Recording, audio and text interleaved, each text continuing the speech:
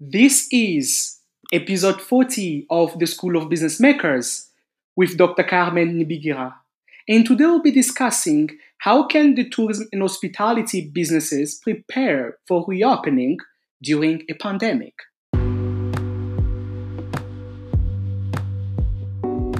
Welcome to the new episode of the School of Business Makers. My name is Christian Kitumaini, and in this conversation, we'll be discussing how can the tourism and hospitality businesses prepare for reopening during a pandemic.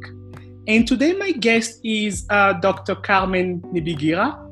She's really a dynamic business leader with an international track record of delivering significant results in a variety of difficult and volatile markets.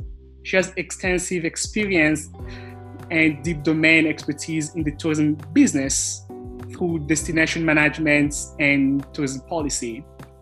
She has a PhD from Clemson University in the US, and the area of specialization was on public policy and political economy of tourism, as well as social political fabric of emerging tourism destination. Currently, she's the tourism expert at GIZ Rwanda.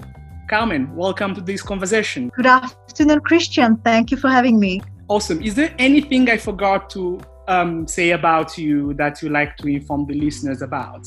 I think you have captured everything I needed to be introduced from now.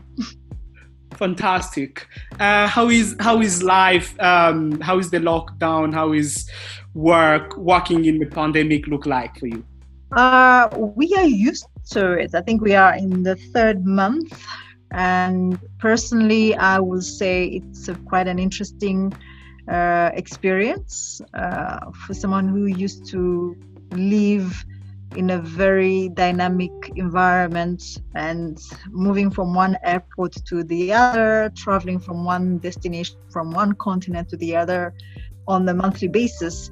It's quite refreshing to be home and to connect with the family and friends and time for oneself. Yes.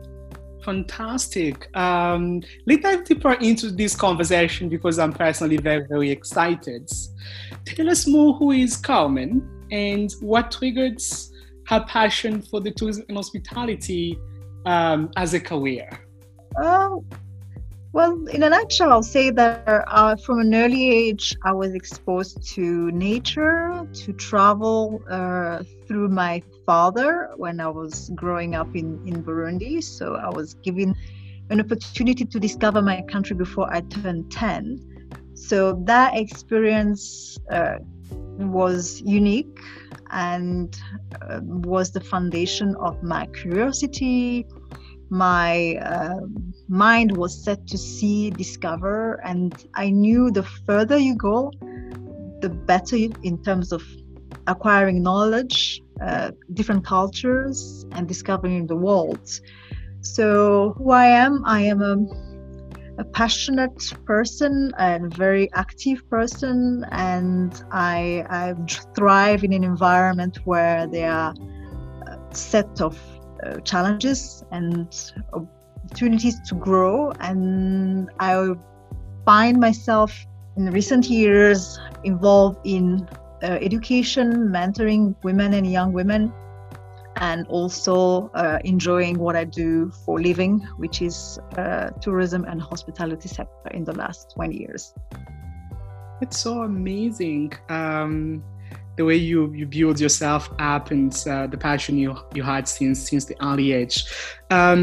We've seen with this global pandemic, tourism and hospitality businesses have been hugely affected. But the good news is we are also seeing some countries started easing and opening their borders. Do you see it as something great for the tourism sector to reopen, especially for the domestic markets? Before I talk about what the reopening means for the tourism and hospitality sector, I think for humanity, for the world, we need to be connected. We are human beings, and then our society is made of interaction and connectivity. And if you look how for the last 3 or 4 months in some countries, things were, we never saw this coming. I think it has been a shock to many of us in the hospitality and tourism sector. We have never seen airline and airplane grounded on the floor, hotel closed, people losing jobs, losing incomes, and then without anything in the horizon to know when we will open. So yes, we greatly welcome the slow opportunities of opening borders, and for domestic tourism, definitely, for whether it's destination Rwanda, Kenya, Uganda, Tanzania, in the East African community, this is a great relief. People can have opportunities to earn incomes and support their families, and then also revive the industry and our small economies. Fantastic. Which is really a great news that economies are reopening up. And we've seen last week Rwanda especially allowing domestic tourism to start operating again. What other measures small businesses need to put in place to ensure the safety of both their clients as well as their staff? Definitely anyone who's involved in hospitality and tourism, whether it's in Rwanda or beyond, has to take into account that we have very clear message from our government and our Ministry of Health to advise every single person that we are part of a chain. So our health protocols, our safety doesn't just depend on each person individually, but it's a commitment to the society in general. So I will urge that every business player, whether you are a taxi driver, a motor driver, a hotel operator, a receptionist, a waiter, or tour guide, anyone who's part of the value chain at each touch point, that we observe the protocols and implement our strategies and our recovery or restart strategies based on those key foundations. We can't afford to go back into the lockdown because it has a huge socioeconomic impact. And I don't think we are going to offer another opportunity to anyone who can jeopardize the gains already in place from some destinations in this African community. So this is a collective action, and we need all be vigilant. Fantastic. That is so amazing. And with the focus now being on the domestic traveling, you tourism and hospitality experts. You build different products. You advise companies on identifying different products they can create for their customers. What are the products and packages that small businesses currently can build to offer to the local tourists? The tourism and hospitality sector is based on the supply and the demand. I will say some of the products available on the market will have to be defined in terms of domestic market consumption, psychology, purchasing power, and the understanding of what the market needs. Domestic tourism is quite different from what Rwanda as the destination was used to offer on the table. So the small and medium enterprises will have to capitalize on the fact that people have maybe acquired a new taste to something new, and then that's just not going to happen overnight. We need to pay attention to the level of confidence into the market. This will require also the investment to follow up for those who can afford to change the direction they were in, because Rwanda, for many tour operators and travel agencies, they were focusing on the international market. So when you want to attract the domestic market, you obviously have to redesign your products. Your pricing strategy reflects the pockets of the Rwandan community and the expat community living here. And I'll probably have to caution everybody who is banking on the domestic market. For the next 3 months, 4 months, things are going to be very bumpy. First of all, people have fear of probably losing jobs. Uncertainty is in the air. So the confidence of spending is not there yet. Second, for some of us who have children going to school, we only have 1 month, 2 months remaining to send our children to school this September. So if you have to take into account some economic factors, I would say domestic tourism will have to be a long haul. I'll say what Charles Haber mentioned this week in one of the TV on the Square. It's going to be a marathon. And one of the key indicator we usually look at is what is the GDP per capita in Rwanda. And then I think that's just something we have to bear in mind, that our pricing is something we need to watch. And the small, medium enterprises, it's time to reshift mindset and operate in an environment which has to be dynamic. One product, two products cannot fit all. So pivoting will require more than just targeting the domestic market. People have to do their homework, and they will have to do this more often. Definitely, people need to do their homework and they need to do this often. I like that one. What are the learnings African tourism can learn from this pandemic that's basically changed most of the things? What are the learnings the African tourism can learn to improve the local tourism consumptions, and what effort need to be put in place in the long run? I would say that for every destination, it's not just for African market, everybody. We have taken probably for so many years tourism as a granted, as a given sector. Yeah. It was almost like a cash cow business. But we realized that we cannot isolate tourism from public health. We cannot isolate tourism from security. We cannot isolate tourism from climate change. We cannot isolate tourism from global warming. So we needed to be vigilant to some external shocks which can come and rob all our gains.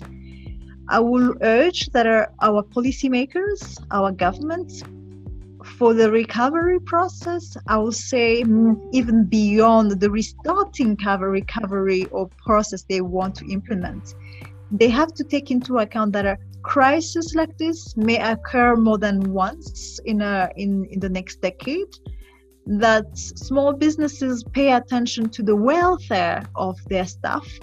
Because right now you cannot say that you cannot pay your employee his coverage, medical coverage, because if he gets sick, then he becomes a liability to the business you have. So we have to connect our sector to the well-being of people, the well-being and of the planet. And believe me, that are now more than ever, we know that we are connected. What happens in Singapore, in Canada, in China, in Cuba, affects someone who's sitting in Nyarutarama or sitting in Nyamasheke or anywhere in Rwanda or in Kisumu in Kenya or in Uganda. So some factors open our eyes to a geopolitical issue, to social security, to how we are connected. And tourism is really at the heart of everything we do. I think we need to elevate the agenda and say we can no longer ignore other urgent issues to address. Awesome. That is so amazing. We're all connected. Either you in Singapore, Cuba, Nyamasheke, or Nyarutarama, we all connected. The world is becoming very, very connected more than ever. Are you personally seeing the regional tourism coming back to normalcy soon, or it will take some time even after different countries reopening their borders for international tourists? It's going to be one step at a time. I don't expect people to go back to the new normal. I'm not sure whether there's some any definition of what is the new normal. I will say we are going to define the new life, the way we want it. But I expect that the recovery will be slow in some destinations, and then not all businesses will be recovering at the same time. So the restarting button will occur at the different stages of development for some businesses. And of course, we have to also be honest and say some businesses are going to die. And then the business operators will have to say, how do I come back? How do I shape my business? And they will have to find their way into this new normal. And I'm sure there's been a lot of learnings for small businesses, either small or big. We've seen also the big hotels or chains of hotels all over the world being affected. What are the learnings you've seen from this pandemic that T&H businesses should focus on to ensure their survival in the long run? For the small and medium enterprises, I think the tourism and hospitality sector at this time, at this particular moment, may seem to be very volatile, and we cannot draw a conclusion whether there's any specific remedy or specific advice. However, I will say that don't take customers for granted. And then our industry is dynamic and changes often. You can look at how you diversify your product offering. Once you know that one product cannot work today, what can you offer on the table? Second, I think one of the key learnings was how interconnected the industry is to other key sectors. That's something from policymakers. They realize how important the tourism and hospitality sector is. And it's not just because we value our industry in terms of job created, but also the connection it has to other key sectors: agriculture, food processing, manufacturing, banking, insurance, aviation. So those are some of the things I think we can now advocate for our industry better.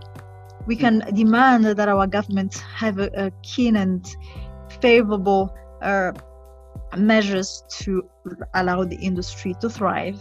And this is the best time to do it in a sustainable manner. In talking about governments, what do you think are the supports and infrastructure that different governments, especially in the region, can put in place to ensure the affected businesses quickly bounce back? We've seen, starting from the government of Rwanda, Uganda, and Kenya, and of course Tanzania, they are putting together stimulus to support the industry. And of course, they may not all affect the small and medium enterprises at all level or at the scale we all wanted. But I would like maybe to say that we realize that the industry can be very fragile, and in this very important moment in our lifetime, we needed to pay attention to what the government choose to do and not to do. If really tourism is important, then they should invest more and then support the industry so it doesn't die. Not because we created jobs, but also the connection it has to other sectors, the interdependencies to other sectors. So those measures are important. We have seen some government going beyond and above, but others could have done better. But I think it's also based on what is available in their means. But I have definitely hope and faith in the recovery process, but it's going to take a long time. Awesome. Let's wrap up this conversation with my last question. What is the future of the tourism and hospitality industry post-COVID-19? Because I've seen a lot of friends of mine, small business owners operating in the industry. They're very, very scared. What is the future of the industry post-COVID? Our industry is based on people. We serve a community of friends, relatives who want to travel, who want to discover, who want to eat, who want to go to places. It's based on social mobility and the way our fabric, our DNA, we are social people. So if you see how our world is organized, for one reason or another, someone is going to seek medical care, that's medical tourism in one place. Someone has to go and study in one country or the other. That's what we call education tourism. Someone is going to be moving from one country to another for business purposes. That's business tourism. So really, I would say the recovery for business operators, it may take time, but it's going to come, because we human beings, our space we thrive in, it's not through isolation. We have seen how frustrated we were when we were locked in our home. So if there are possibilities to do so, we're going to enjoy coffees, we're going to travel, we're going to see places, we're going to attend conferences, maybe not the same way as we used to, but gradually we will go back to the new normal. Fantastic. Thanks a lot for this conversation, Dr. Carmen. We are coming to the end. Thanks, Dr. Carmen, for your time.